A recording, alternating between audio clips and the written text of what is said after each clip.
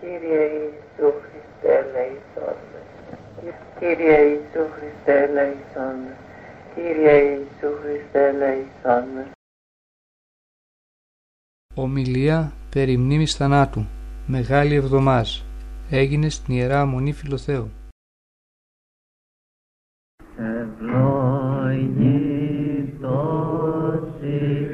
Χριστέ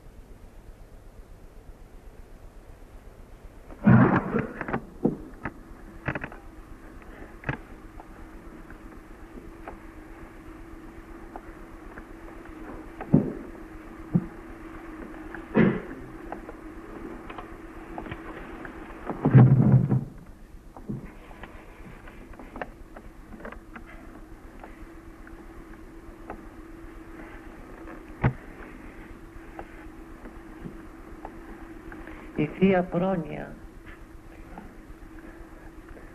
οδήγησε τα βήματά μας σε αυτό εδώ το μοναστήρι.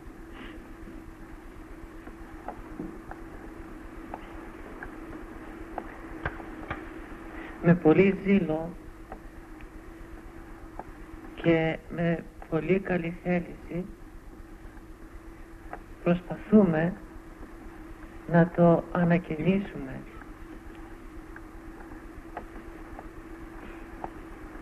Προσπαθούμε να γραφτούν τα ονόματά μας με τους ανακαινιστάς της Μονής για να μνημονευόμεθα κι εμείς από τους πατέρες που θα μας διαδεχθούν κατόπιν.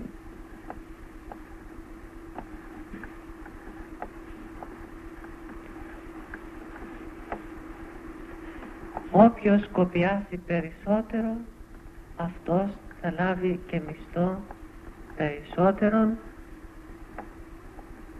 και ο κόπος του δεν πηγαίνει χαμένος. Όλοι οι κόποι σφραγίζονται με τη σφραγίδα του Χριστού. Εφόσον για τον Χριστόν εδώ καθήμεθα και αγωνιζόμεθα και κοπιάζουμε ο καθένας κατά τη δύναμή του, άρα ο Χριστός μας δέχεται τον κόπο και επιφυλάσσει σε κάποιον καιρό να δώσει τον ανάλογο μισθό.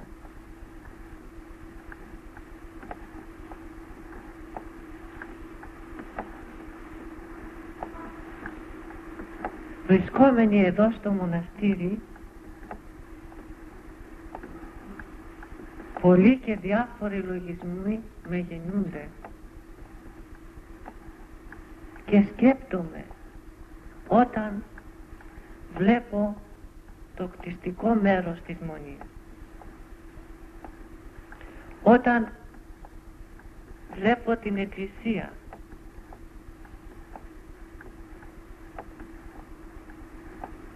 Αυτοί οι πατέρες που κτίσαν το μοναστήρι, την Εκκλησία και τα διάφορα άλλα μέρη της Μονής, πού βρίσκονται τώρα?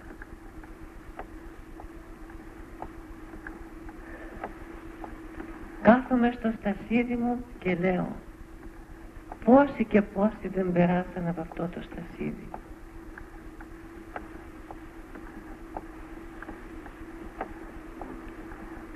Πολλές φορές έχω την αίσθηση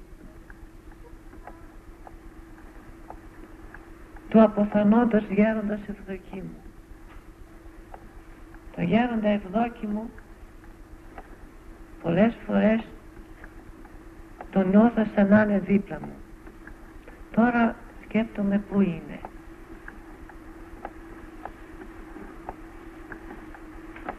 Προσέχω την αγιογράφηση της Εκκλησίας και λέγω τα χέρια αυτά που αγιογράφησαν τις Άγιες αυτές εδώ μορφές, πού είναι?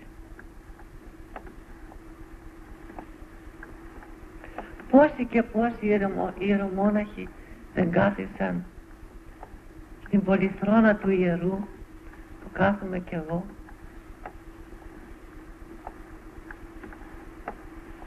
Πόσοι μοναχοί από το μοναστήρι μας εδώ θα έχουν σωθεί και πόσοι θα έχουν αποτύχει? Πόσοι μοναχοί εκμεταλλεύτησαν τον πολύτιμο χρόνο εδώ της ζωής της μοναχικής και αγωνίστηκαν σωστά και νόμιμα και ήδη έχουν πετύχει μια πολύ καλή θέση στην Βασιλεία του Θεού.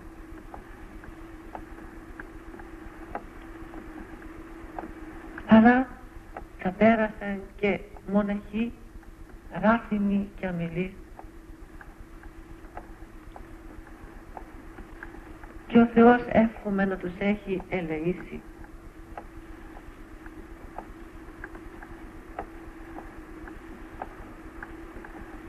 Όταν σκέπτομαι όλα αυτά,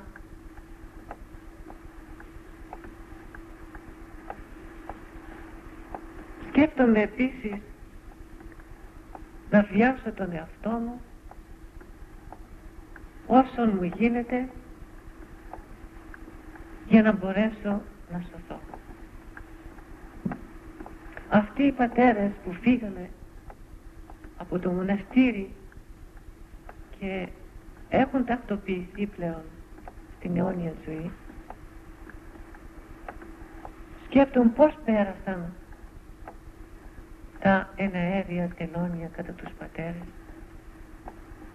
πόσοι τα ξεπέρασαν θριαμβευτικά και πόσοι επίσης πολύ νικημένα και αποτυχημένα.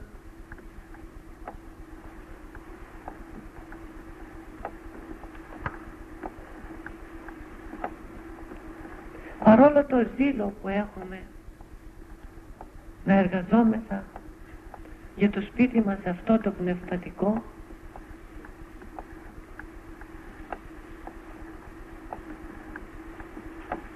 οι λογισμοί δεν σταματούν μέχρι εδώ. Οι λογισμοί που γεννούνται από όσα εδώ τα λίγα που είπαμε, η ψυχή είναι χάρη Θεού ξεκολλημένη.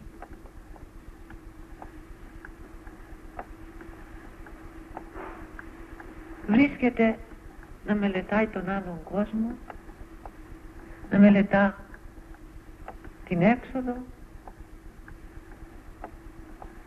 το πώς θα βρεθεί μπροστά στο Χριστό κατά την ώρα που θα κρίνεται, τις αμαρτίες, ποια θα είναι η απόφαση και όλα αυτά. Όλη αυτή η μελέτη δίνει την δυνατότητα παρά τον ζήλο να βρίσκεται τελείως αμέτωχη, διότι αυτή είναι και η πραγματική αλήθεια.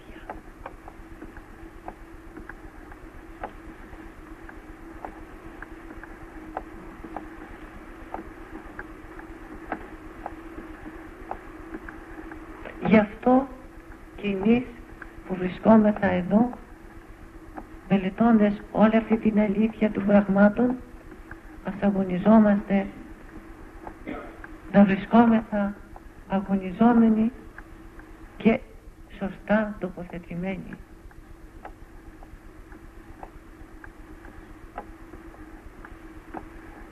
Να εκτελούμε όλα τα καθήκοντα τα μοναχικά και να αναγνωρίζουμε ότι και η σωματική και περισσότερο η πνευματική κόπη δεν πρόκειται να πάνε χαμένοι. Αν ένα ποτήρι νερό, γι' αυτό το ποτήρι έχει να λάβει ο άνθρωπος μισθό στον άλλον κόσμο, πόσο μάλλον όταν μια ζωή ολόκληρη έχει δοθεί στην εργασία του Θεού.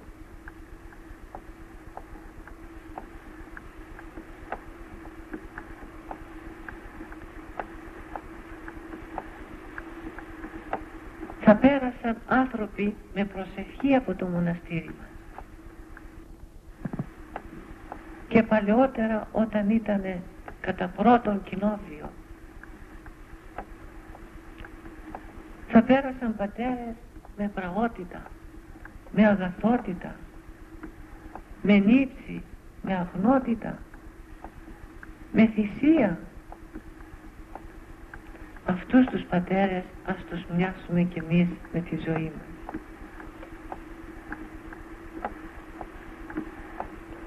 Να μην ξεχνούμε τον προορισμό μας. Δεν είμαστε για να ζήσουμε εδώ κάτω χωρίς τέλος. Τελειώνει η ζωή. Πόσοι πατέρες της μονής μας θα έχουν φύγει σε πολύ σύντομο χρόνο. Πολλοί μπορεί να έχουν φύγει και σε στιγμές. Δεν είναι καθόλου παράδοξο αυτό το πράγμα να συμβεί και σε ορισμένους από εμάς.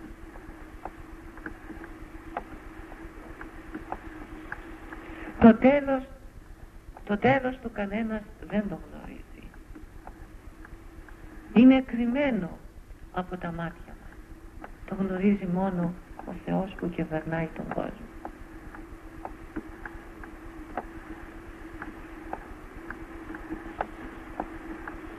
Έχοντας υπόψη ότι συμβαίνει αυτό το πράγμα στη ζωή των ανθρώπων, πρέπει και εμείς να το έχουμε υπόψη μας και να λέμε μήπως σε μια στιγμή που δεν το φαντάζομαι μπορεί να φύγω. Για στάσου να είμαι έτοιμος. Για στάσου να δω, να κάνω έναν έλεγχο στον εαυτό μου και να ερευνήσω πού δεν προσέχω τον εαυτό μου, πού σφάλω, πού δεν πάω καλά. Ας το διορθώσω. Ποτέ δεν είναι αργά.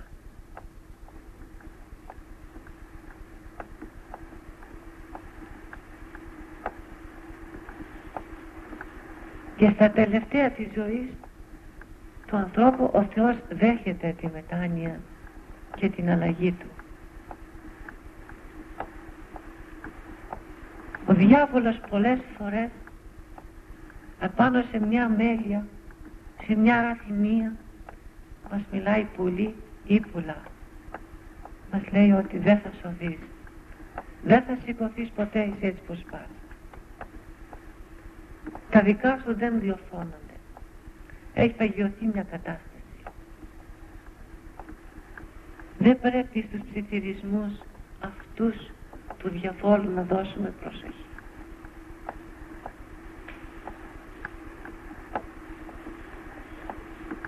Πολλές φορές στην ιστορία βλέπουμε ένα στρατός, μια ομάδα ανθρώπων σε μια δύσκολη κατάσταση να υποχωρούν, να νικώνται, αλλά εκεί βρίσκεται ένας τολμηρός άνθρωπος, είτε δίνει ένα θάρρος, είτε εφευρίσκει ένα στρατηγικό τέχνασμα και ανατρέπει την όλη κατάσταση και για μια στιγμή απονικημένοι βρίσκονται νικητές.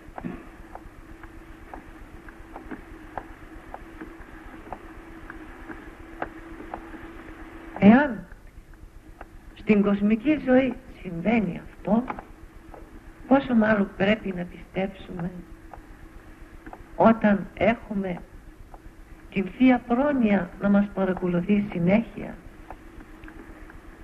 και με κάθε τρόπο προσπαθεί να μας βοηθήσει.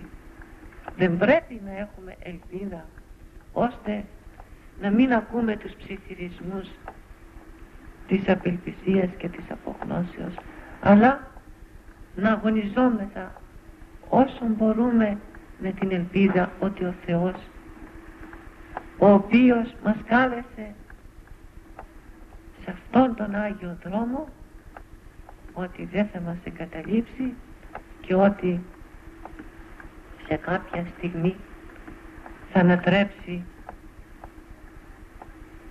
του διαβόλου το τέχνασμα και τη νίκη.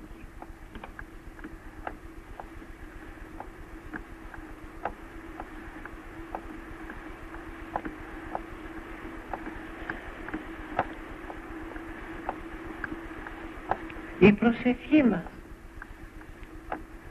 να είναι κατά το δυνατόν συνεχής,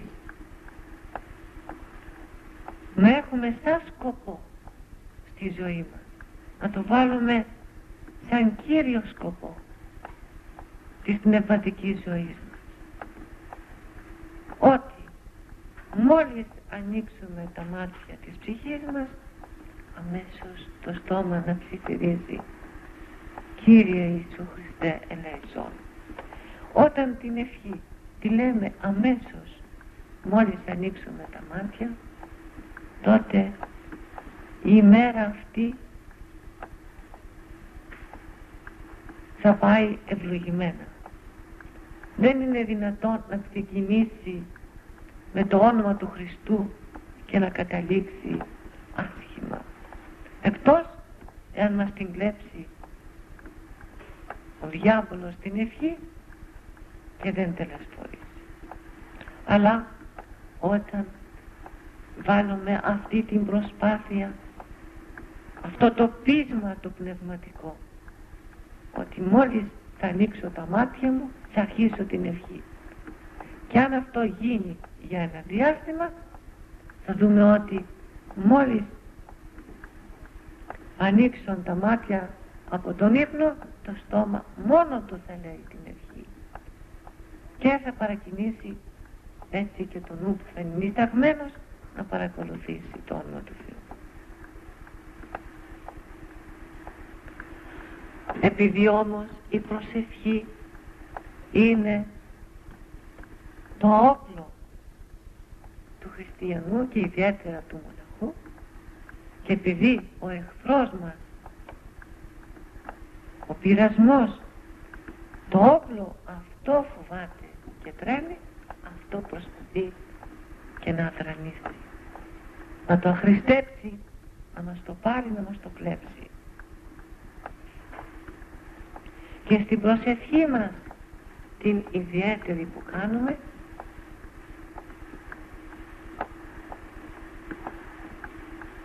πάντοτε να προσευχόμεθα να μας αξιώσει ο Θεός τα τέλη της ζωής μας να είναι χριστιανά, ανώδυνα, ανεπέσχυντα, και στο φοβερό βήμα του Χριστού να δώσουμε καλή αποδοχή. Αυτή η προσευχή να μην μας σταματάει ποτέ.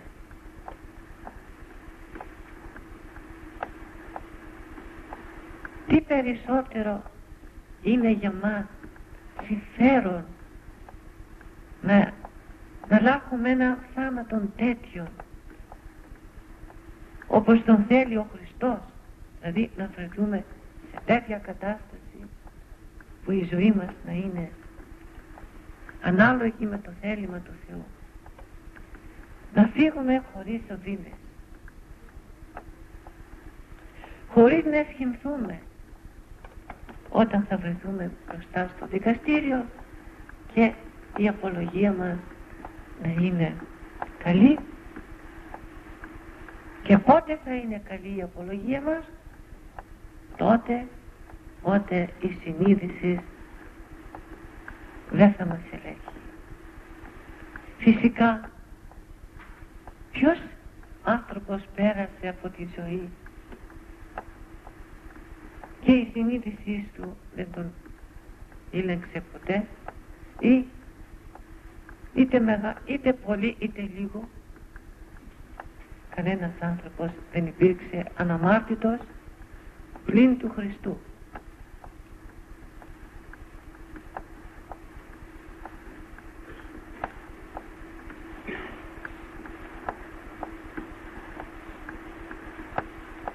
Ας αγωνιστούμε με τους μοναχούς που με τον αγώνα τους κατά το ανθρώπινο και με τη χάρη του Θεού πέτυχαν το να αγνίσουν τον εαυτόν τους ψυχή και σώματι. Δεν πολεμήθηκαν αυτοί οι άνθρωποι από τους κακούς λογισμούς? Βεβαίως πολεμήθηκα, γιατί είναι ένα κοινό μάθημα, ένας κοινός αγώνας. Το σαρκικό φρόνημα επαναστατεί πολλές φορές πολύ άγρια και πρέπει να παίρνουμε σωστή θέση απέναντί του. Το φρόνημα της σαρκός ζητεί να μας κλέψει έναν πολύτιμο θησαυρό που λέγεται αγνώτης και παρθενία.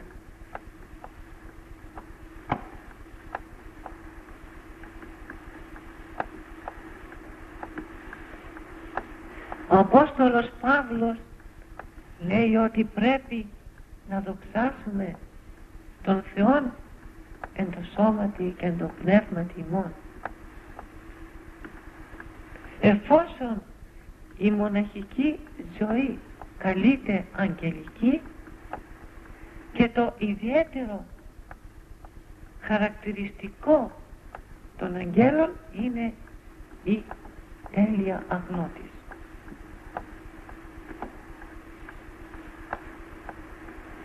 Και ο μοναχός, εφόσον εκλήθη να γίνει ένας επί της γης άγγελος, πρέπει να αγωνίζεται στο θέμα αυτό με όλη του τη δύναμη, επειδή έχει φυσική περίπτωση το πράγμα και είναι έμφυτος η επιθυμία προς την αμαρτία. Δια τούτο και ο αγώνας ενίοτε γίνεται δύσκολος, απειλητικός, σηκώνονται τεράστια κύματα που φωνάζουν απειλή και καταποντισμό. Τότε κι εμείς σαν τον Απόστολο Πέτρο να καλούμε τον Κύριό μας εις βοήθεια.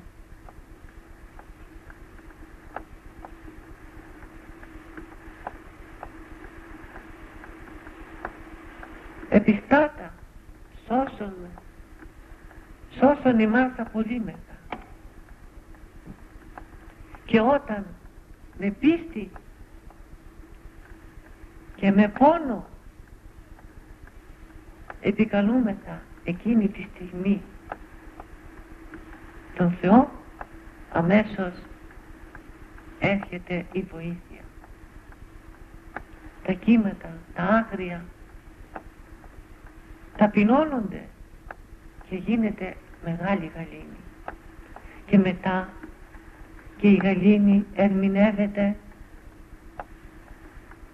με το ότι έρχεται η χάρις του Θεού και όχι μόνο καταπάβει ο πόλεμος, αλλά και η ψυχή δέχεται πρόσκληση από τον ουράνιο Πατέρα και έχουν πολλές φορές ιδιαίτερη συνάντηση.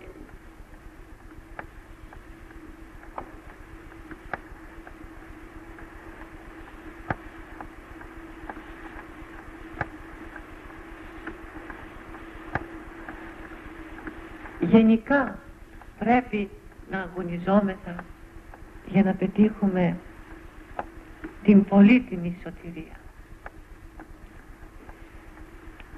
Δεν είναι παιχνίδι ο αγώνας. Εδώ που ήρθαμε, δεν ήρθαμε απλώς να βρεθούμε εδώ και να ζήσουμε όπως λάχοι. Το θέμα είναι σοβαρότατο, όσο δεν μπορεί κανείς να το φανταστεί.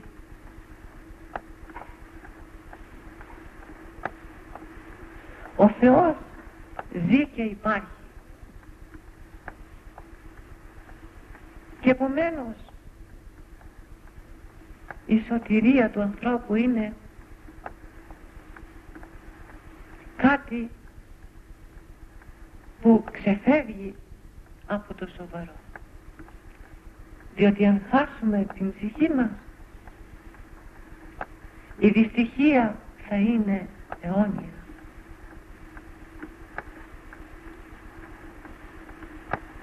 Δεν πρέπει να ξεφεύγουμε. Δεν πρέπει το θέμα να το παίρνουμε πολύ απλά. Την σοβαρότητα θα τη γνωρίσουμε όσο το δυνατόν σε όλη του την έκταση όταν θα πλησιάσει η ώρα του θανάτου. Τότε το μυαλό έρχεται στη θέση του, όπως λέει και η παροιμία. Τότε τα πράγματα παίρνουν να σοβαρεύουν.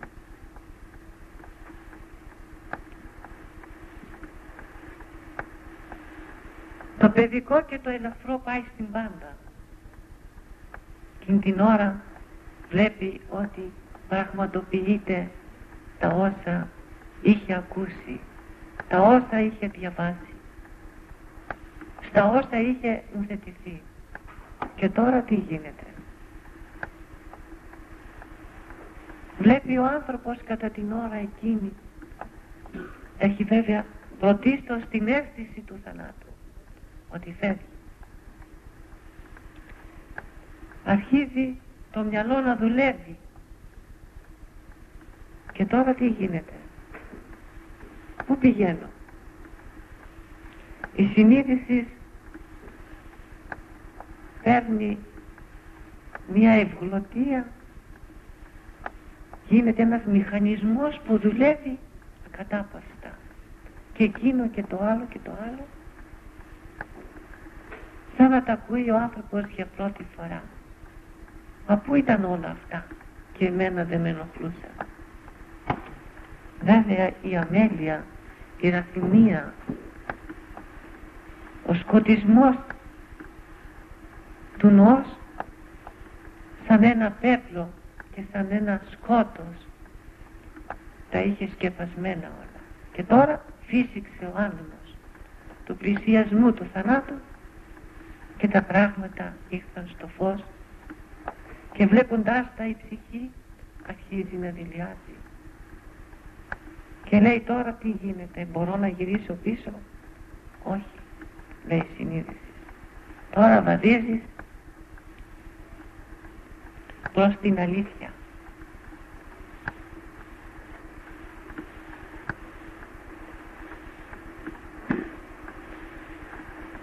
Βλέπει να τον πλησιάζουν οι κακοί δαίμονες, γιατί αυτοί παρακολουθούν συνέχεια ωρά τους τα διάφορα σημεία και την πολλή τους εμπειρία από διάφορα που συλλαμβάνουν, αντιλαμβάνονται πάνω κάτω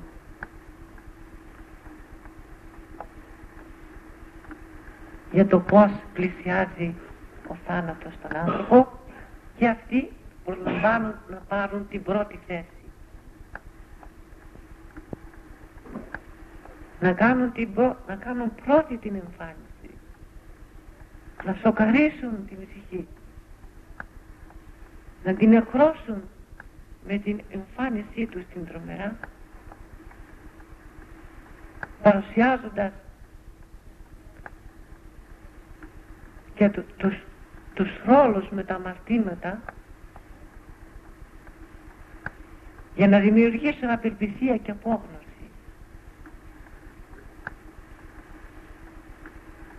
Η ψυχή τρέμει και στενάζει, και όταν δει τον άγγελο τον φύλακα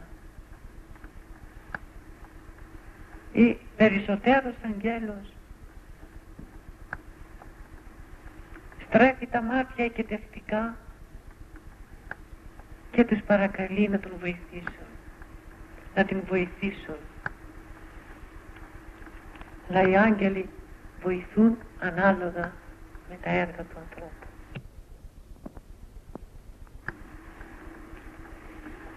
Ύστερα στρέφει προς τους συνανθρώπους του,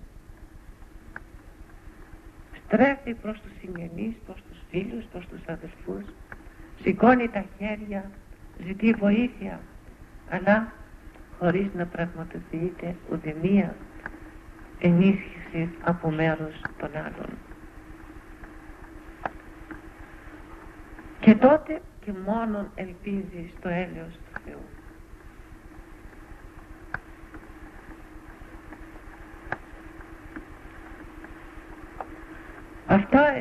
Αυτά που λέμε είναι μία πραγματικότητα και μία αλήθεια.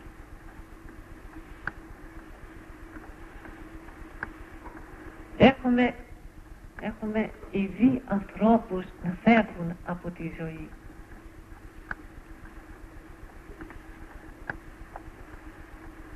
Μας έχουν διηγηθεί πάρα πολλά γύρω από διάφορα συμβάντα, γύρω από το θάνατο. Όλα αυτά ανταποκρίνονται με όσα διαβάζουμε στην πατερική παράδοση. Αυτά θα συμβούν και σε εμάς, και γι' αυτό πρέπει να τα λάβουμε υπόψη μας και να πάρουμε την ανάλογη θέση. Η μνήμη του θανάτου να μας συνέχεια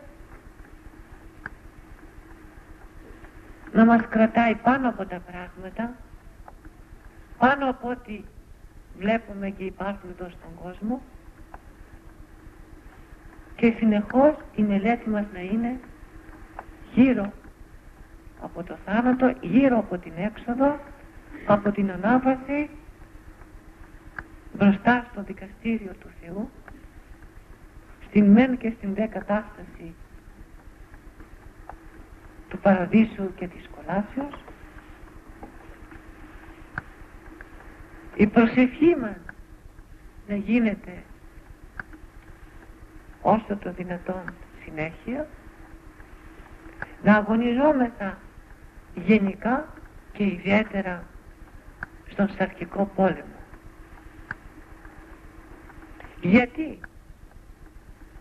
Η ψυχή που έχει αγνιστεί,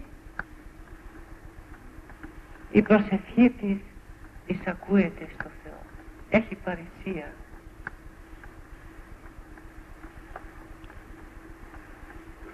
Και κατά την ώρα του θανάτου η κεκαθαρμένη ψυχή έχει άλλη παρησία και διαφορετικά θα αντιμετωπίσει την κατάσταση.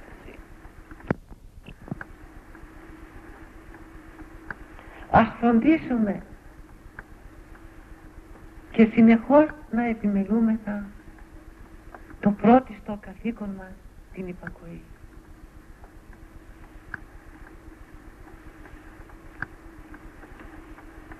Να αποφεύγουμε την παρακοή, την αντιλογία, τη φιλονικία. Να μην κάνουμε το δικό μας θέλημα.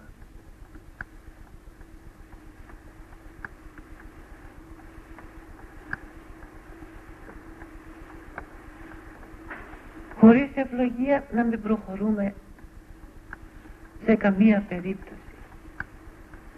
Σαν υποτακτική, το πρώτο που θα μας ερωτήσει ο Χριστός είναι εάν φυλάξαμε υπακοή κατά την μοναχική υπόσχεση.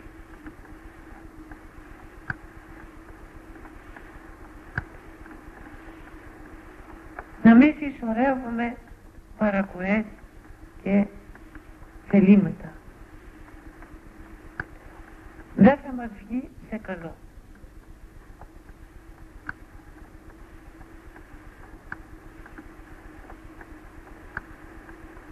Γιατί η παρακοή γεννάει θάνατον. Η υπακοή ζωή. Η παρακοή υπήρξε η αιτία της εξώσεως των πρωτοπλάστων μας από τον Παράδεισο και θα δείτε εδώ την καταδίκη. Η υπακοή του Χριστού μας επανέφερε πάλι όχι στην πρώτη κατάσταση αλλά ακόμη περισσότερο υψηλότερα.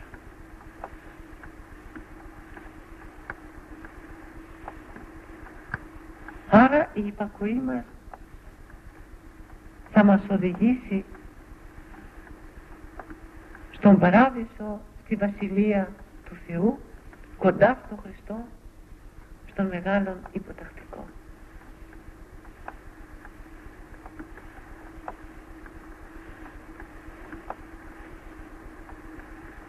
Ας μην πάρουμε τον αγώνα μας χλιαρά. Δεν είναι το πράγμα, η υπόθεση, ο σκοπός να πάρουμε τον αγώνα χλιαρά. Ας το σκεφτούμε καλά. Η αλήθεια είναι ότι από εδώ φεύγουμε. Είναι μια αλήθεια που δεν προσβάλλεται. Βλέπουμε τους ανθρώπους να φεύγουν. Τελείωσε το θέμα. Γνωρίζουμε καλά ότι η ψυχή αναχωρεί, φεύγει, ξεκινάει και σταματάει μπροστά στο Θεό. Και από το Θεό ή μάλλον από τη ζωή μας θα εξαρτηθεί εάν θα ζήσουμε αιώνια στην ευτυχία του Θεού ή αντίθετα στη δυστυχία της άλλης ζωής. Το πράγμα είναι ξεκαθαρισμένο. Ο καθένας μας ας λάβει υπόψη του το όλο θέμα και ας πάρει τη σωστή θέση απέναντι του θέματος.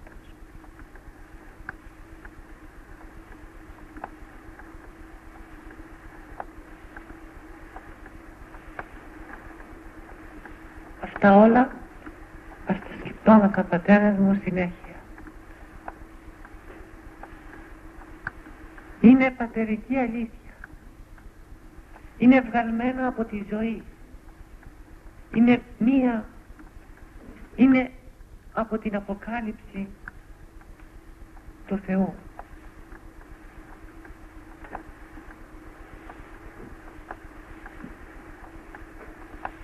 πάνω σε όλα αυτά ας βάλουμε τον εαυτό μας να αγωνιστεί ανάλογα για να πετύχουμε την αιώνια σωτηρία.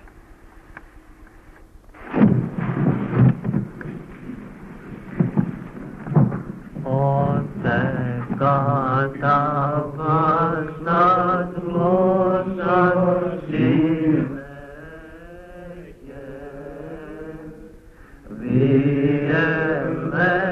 διεμεύησες τέχνη,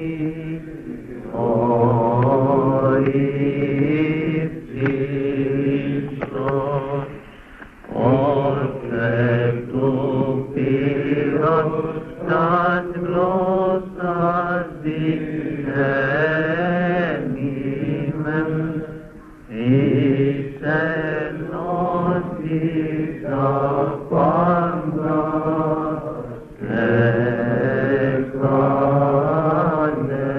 εκάνεσαι και συμφώναν δοξάζομαι το Παναγίον Πνεύμα.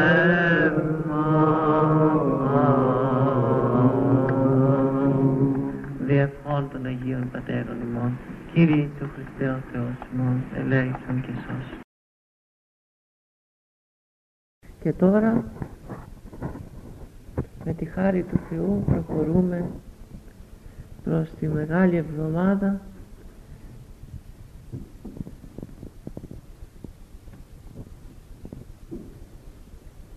η οποία θα μας μιλήσει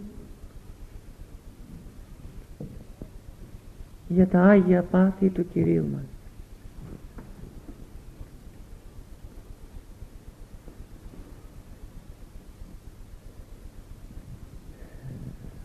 Τα 7 πάθη του Χριστού σαν φώτα σωστικά ανατέλουν στον κόσμο.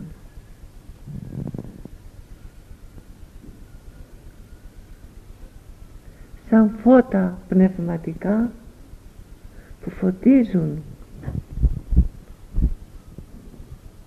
τον άνθρωπο να αποφύγει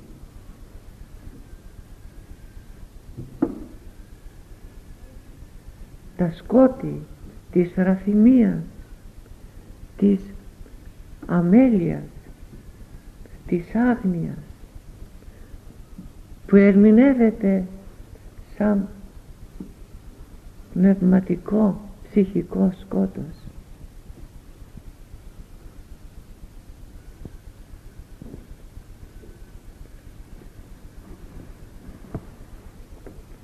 Η Μητέρα Εκκλησία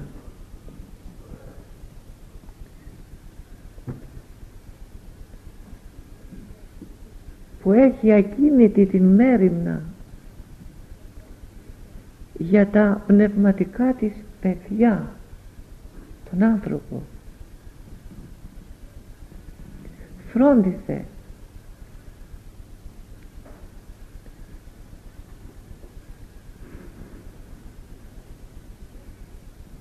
φρόντισε να ξαναφέρει στη μνήμη, σε μια ιερά αναπαράσταση των παθών του νηφίου Χριστού,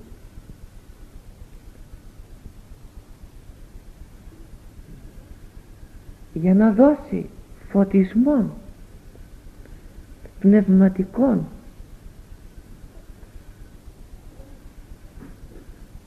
στα παιδιά της, για να βαδίσουν σωστά, να αποφύγουν τους κρυμνούς που παρουσιάζει η αμέλεια, η ραθυμία, η άγνοια.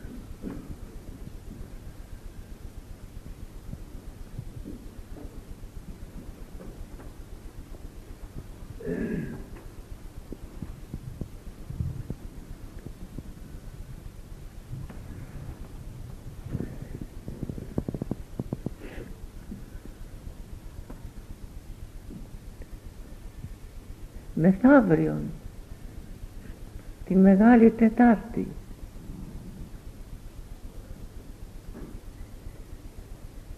θα δούμε μια αμαρτωλή γυναίκα, μια πόρνη,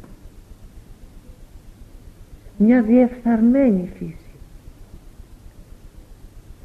να ξυπνά, να φωτίζεται από το φως του Θεού,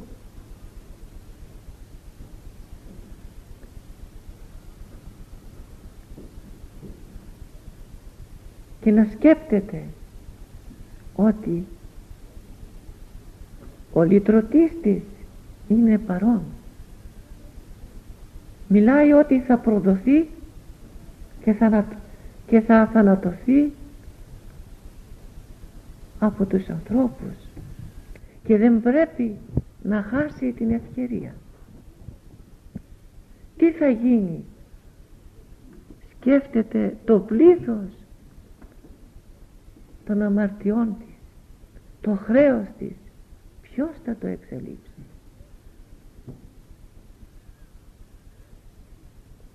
Φιλοσοφεί και παίρνει την ιερή απόφαση.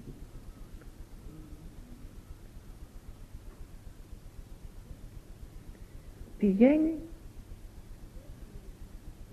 σε ένα μυροπωλείο, αγοράζει το πιο ακριβό μύρο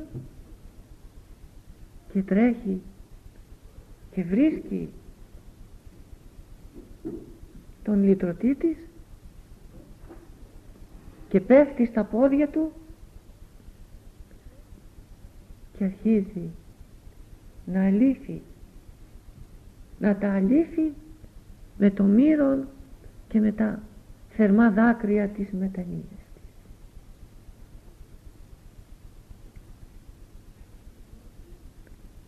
Συναντήθηκε στην περίπτωση αυτή η θεϊκή αγάπη με την ανθρώπινη.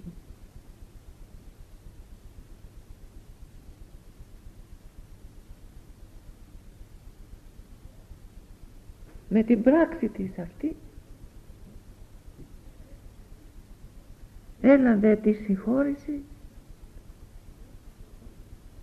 και έγινε ελευθέρα από τα πάθη της.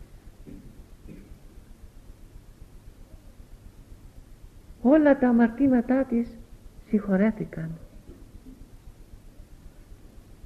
Κανένα αμάρτημα δεν μπορεί να σταθεί μπρος στη Θεία Αγάπη.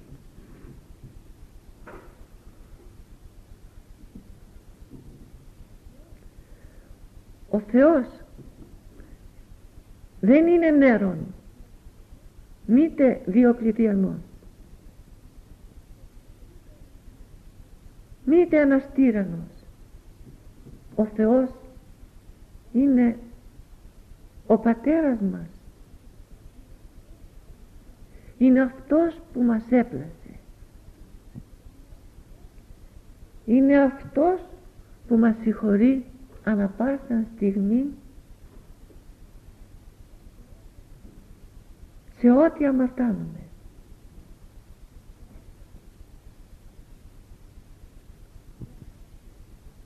Η αγάπη του Θεού είναι άπειρη. Δεν δεσμεύεται το να συγχωρήσει τον χειρότερον αμαρτωλό άνθρωπο.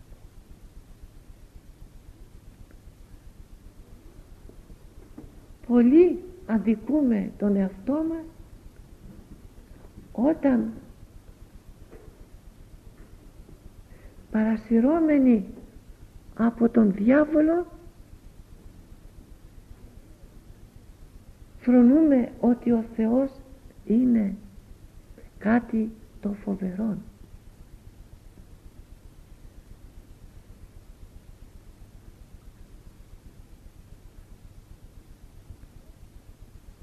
Ο Θεός είναι ο πραγματικός και ο γνήσιος Πατέρας μας. Μεγάλη η τιμή μας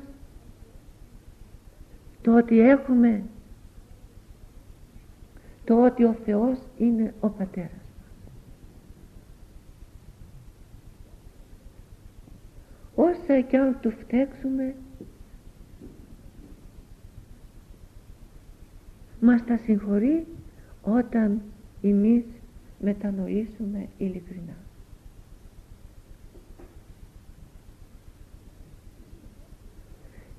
Γι' αυτό δεν πρέπει να χάνουμε το θάρρος μας.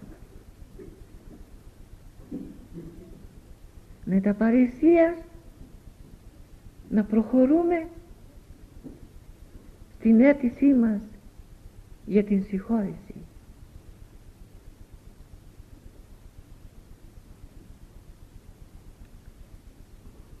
Μας το λέγει και ο ίδιος ο Σάκης Πέσης έγινε.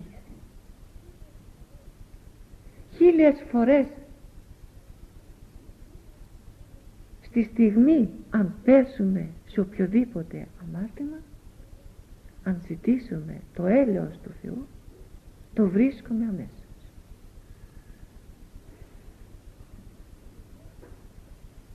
Η πόρνη γυναίκα του Ιερού Ευαγγελίου μας το διδάσκει ξεκάθαρα. Βεβηθισμένη ήταν στην αμαρτία, πέρα ως πέρα αμαρτωλή, αλλά όταν γνώρισε ότι ο σωτήρας της ήταν παρόν, δεν αμέλησε, δεν έχασε την ευκαιρία. Όπως δεν πρέπει να την χάσουμε κι εμείς. Αυτή ίσως να μην γνώριζε πολλά πράγματα από την Αγία Γραφή, από περιπτώσεις μετανοίας ανθρώπων,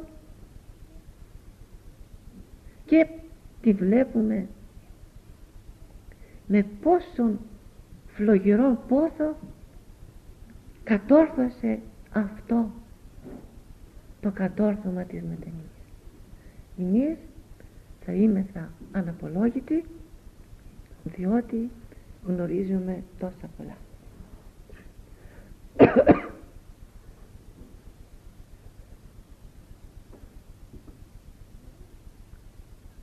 Γνωρίζουμε από τη Γραφή, από τη φώτιση του Θεού, πόσα ισχύει η μετάνοια. Μα και αυτή η ζωή μας εδώ μιλάει εξόφθαλμα για την ιερή αυτή μετάνοια.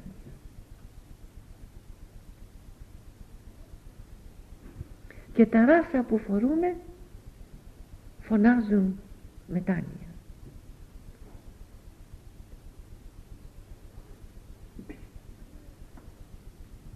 Είναι μεγάλη αδικία ο χριστιανός και ιδιαίτερα ο μοναχός να κολλαστεί. Γιατί?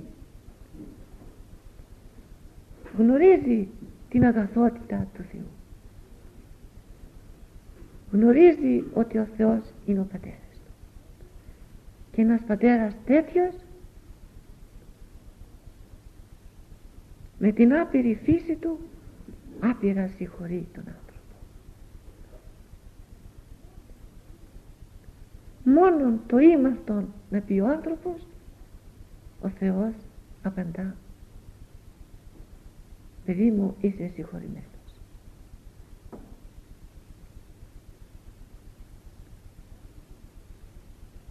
Αν εμείς οι πατέρες συγχωρούμε αφιδώς, μακρόθυμα,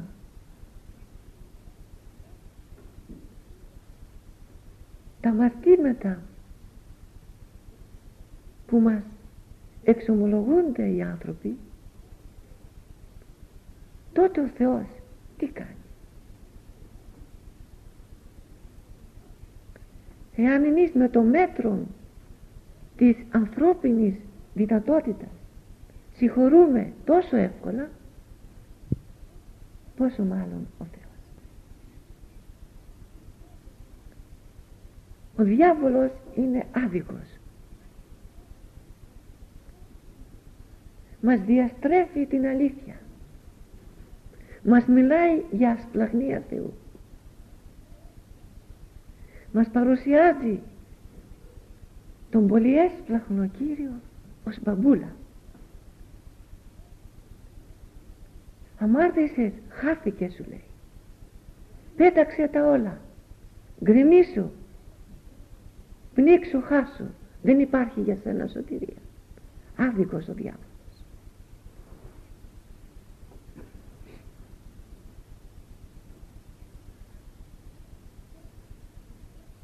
Γι' αυτό δεν πρέπει να του δίνουμε προσοχή στους άδικους ψιθυρισμούς. Όχι, ο χριστιανός εκλήθη για τον ουρανό. Δεν έχει καμιά σχέση και θέση για την κόλαση.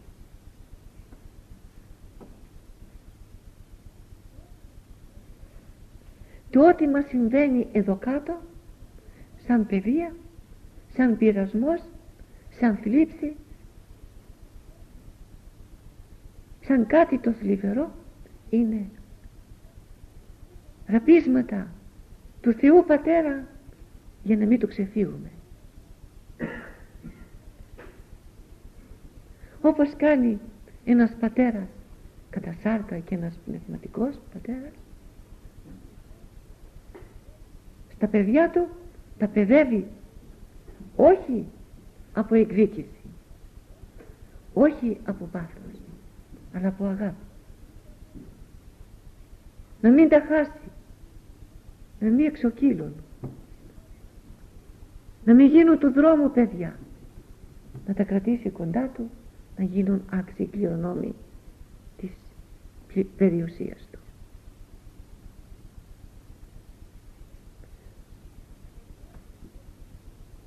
Ο Θεός έγινε άνθρωπος, πως λέγει και ο Απόστολος Παύλος, σύμμορφος γενόμενος το σώματι της ταπεινώσεως ημών, ή να ημάς συμμόρφους ποιήσει της εικόνος της δόξης αυτού. Έγινε όμοιος με ημάς για να γίνουμε εμείς όμοιοι μαζί του, να γίνουμε όμοιοι του στη δόξα του, στον ουρανό επάνω, όπως έγινε αυτός θεανθρώπινα άνθρωπος εκτός αμαρτίας. Έτσι θα γίνουμε κι εμείς στον άλλον κόσμο, όπως είναι ο Χριστός, δοξασμένος, υμνούμενος από τους αγγέλους του. Για κοιτάξτε τη δόξα μας περιμένει στον ουρανό. Δόξα θεϊκή. Θα γίνουμε σαν τον Χριστό.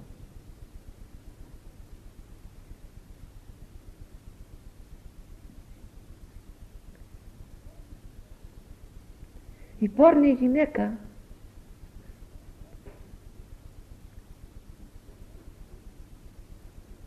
αφού ξύπνησε από τον ύπνο της αμαρτίας, ξύπνησε το μυαλό της, καθαρίστηκε η διάνοιά της και είδε τον Κύριο και σώθηκε. Και εμείς με διάνοια καθαρή ας προχωρήσουμε στα 7 πάθη του Χριστού μας.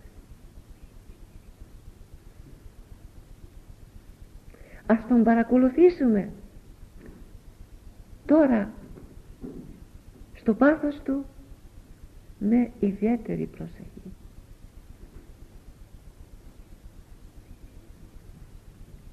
Ας καθαρίσουμε το μυαλό μας από σκέψεις που δεν στέκουν. Ας μελετήσουμε το πάθος του. ας συμπορευθούμε και ας συσταυρωθούμε πνευματικώς, διότι έτσι και θα συναναστηθούμε. Οι μυροφόρες γυναίκες μετά από την επίσκεψη του ζωηφόρου τάφου συνάντησαν τον Κύριο και της είπε: πορεύομαι προς τον Πατέρα μου και Πατέρα ημών και Θεόν μου και Θεόν ημών. Μας αποκαλύπτει αυτή τη στιγμή τον ουράνιο Πατέρα μας.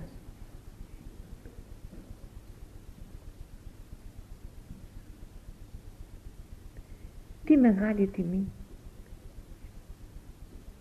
Ο Θεός που έκαμε το σύμπαν εκ του μηδενός, που το συντηρεί, που το συγκρατεί και υπάρχει,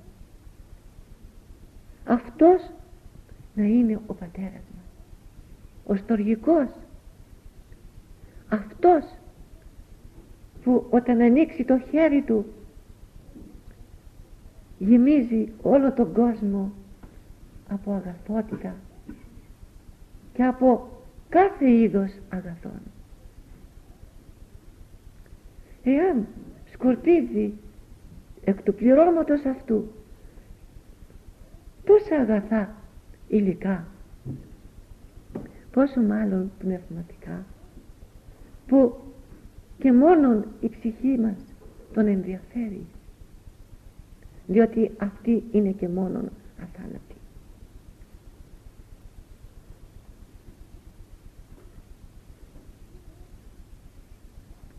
Δεν πρέπει να χάσουμε χρόνο.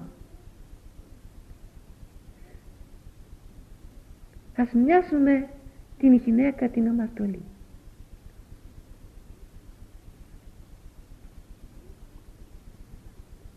Τα ίχνη της ας ακολουθήσουμε.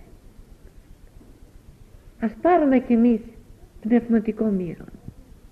Ό,τι πολύτιμο μπορούμε να σκεφτούμε για τον Χριστό μας. Ας το προσφέρουμε κι εμείς. Κατάνοιξη, πένθος, μετάνοια, δάκρυα. Πνευματικώς ας αγκαλιάσουμε τα θεϊκά του πόδια. Ας τα πλύνουμε με τα θερμά δάκρυα μας και στην ψυχή μας θα νιώσουμε, θα ακούσουμε την φωνή του Χριστού να μας λέγει: είσαι συγχωρημένος. Την ειρήνη που θα νιώσουμε θα είναι μία απτή πληροφορία ότι δεχτήκαμε την συγχώρηση. Τότε η ψυχή παίρνει θάρρος, ζωντανεύει, αναθάλει, ελπίζει, πιστεύει στο έλεος του. Τη στιγμή εκείνη προσεύχεται με την πιο θερμή κατάσταση.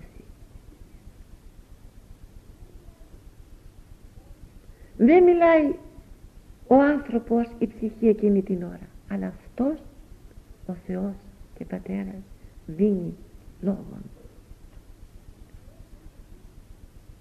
Αν ο Θεός δεν φωτίσει, ο άνθρωπος δεν μπορεί να μιλήσει λόγια προσευχής.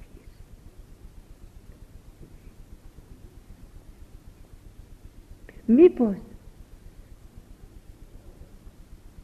η ανάνυψη της πόρνης δεν είναι το φώτιση Θεού? Και πώς μπορούσε ένα τέτοιο σκεύος να δεχθεί τέτοιον φωτισμό εάν δεν την φώτιζε ο ήλιος της δικαιοσύνης?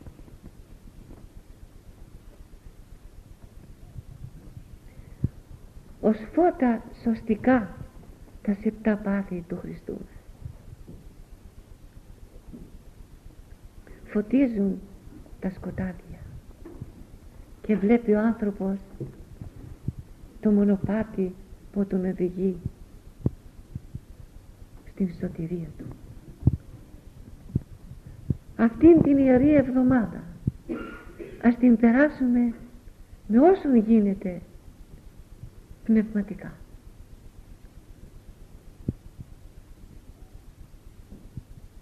Το μυαλό μας να είναι γεμάτο νύψη και σκέψη ιερή.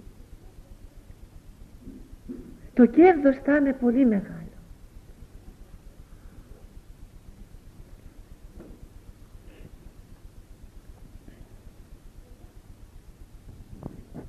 Πολλά θα μας μιλήσουν τα Ιερά Πάθη.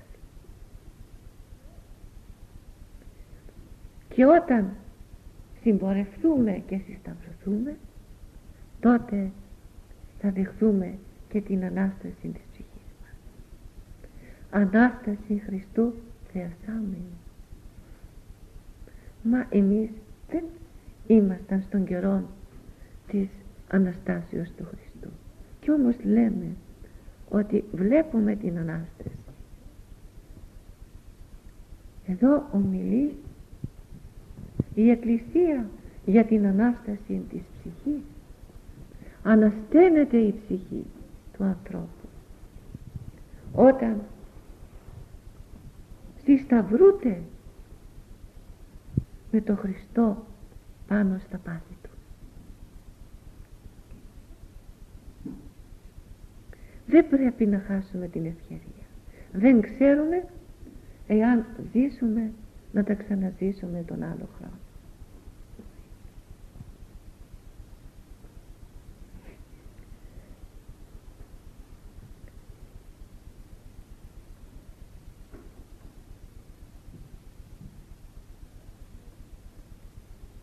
Το παράδειγμα επίσης της Ιερής Παραβολής της ακάρπους σικής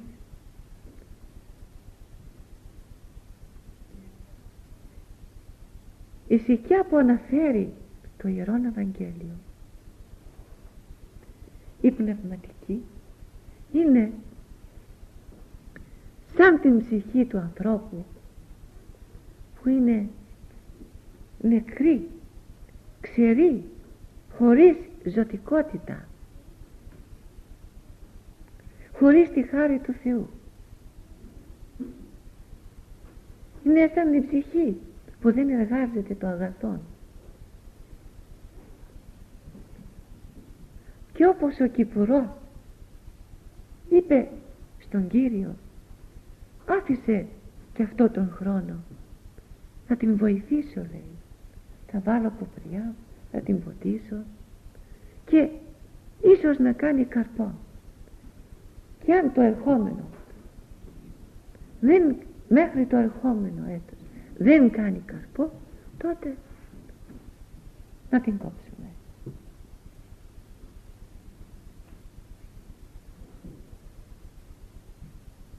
Μας περιμένει ο Θεός να καρπίσουμε. Μας περιμένει η μακροθυμία Του, η άκρα. Μας περιμένει με υπομονή και καρτερία. Αμαρτάνουμε ον πρώτος είμαι εγώ, συνέχεια, κάθε στιγμή.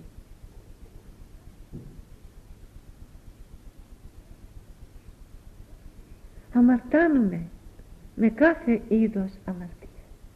Και όμως ο ουράνιος Πατέρας μακροθυμεί, περιμένει, δεν απελπίζεται, γιατί ξέρει ότι ο άνθρωπος είναι τρεπτός. Σήμερα είναι κάτω και αύριο μπορεί να είναι πάνω. Ο κύκλος γερνάει. Το επάνω μέρος έρχεται κάτω και το κάτω επάνω. Ποτέ δεν είναι αργά. Τον περιμένει μέχρι την 11η ώρα. Εξαντλεί όλα τα μέσα. Και όταν δει πια ότι ο άνθρωπος δεν πρόκειται να ξυπνήσει ποτέ, για να μην κολλάζεται στον άλλον κόσμο περισσότερο, τον παίρνει. πολλές φορές και με τραγικό θάνατο, για να τον ελαφρώσει την ποινή.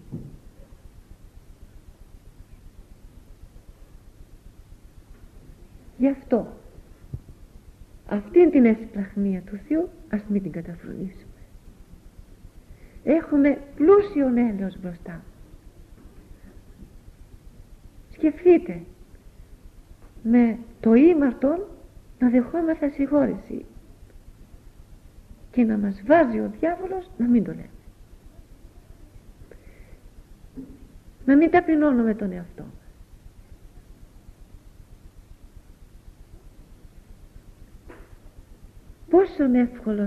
Πόσο εύκολη είναι η μετάνοια και η σωτηρία μας, αλλά και πόσο δύσκολη γίνεται όταν δεν ταπεινωθεί ο άνθρωπος. Επάνω στον σταυρό κρεμασμένος ο Χριστός μας, η ζωή μας, δέχτηκε όλων των φθόνων του ανθρώπου. Ένας γέροντας ρώτησε τον υποτακτικό του, παιδί μου, ποιος σταύρωσε τον Χριστό? Οι Εβραίοι, λέει. Όχι οι Εβραίοι, ο φθόνος τον σταύρωσε, η κακία τον σταύρωσε. Επάνω στον σταυρό κρεμασμένος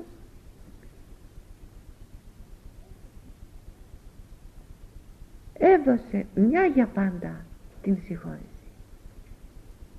Άφες αυτής πάτερ την αμαρτία ταύτη, ουγαρίδα συντύπιους. Δεν ξέρουν τι κάνουν αυτοί οι άνθρωποι. Δεν ξέρουν ποιον σταυρώνουν. Δεν ξέρουν ότι σκοτώνουν τον πατέρα τους, τον πλάστη τους, τον σωτήρα τους. Συγχώρεσέ τους, δεν γνωρίζουν, είναι σκοτισμένοι.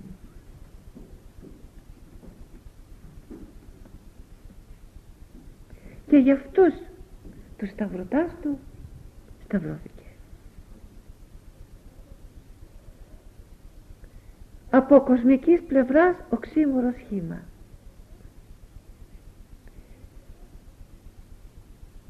Να το σκοτώνουν κάποιοι και αυτός να τους δίνει όχι απλώς τη συγχώρεση, αλλά και αυτή, και αυτό το θάνατό του.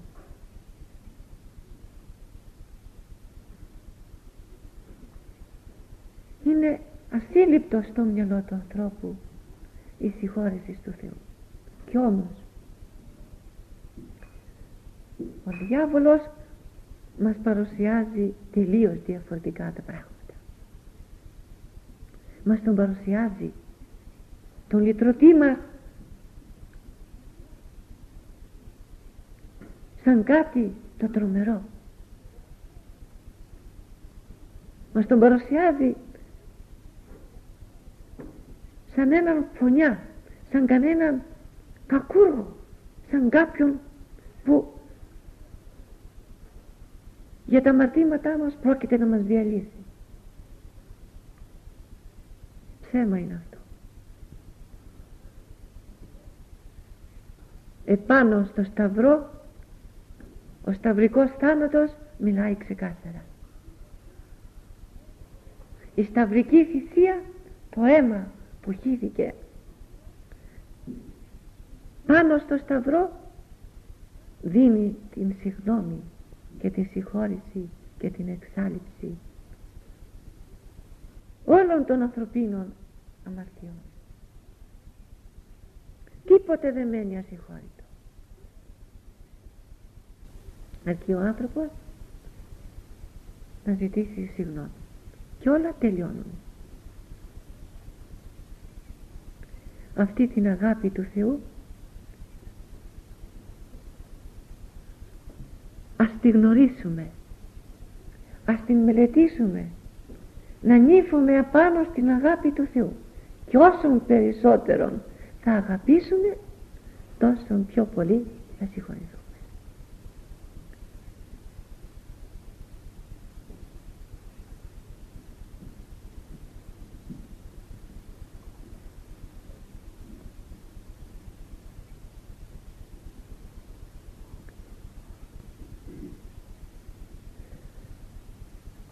Ας ευχηθούμε η Μεγάλη Εβδομάδα να μας γίνει σταθμός μιας νέας πνευματικής, μετανοημένης και διορθωμένης ζωής.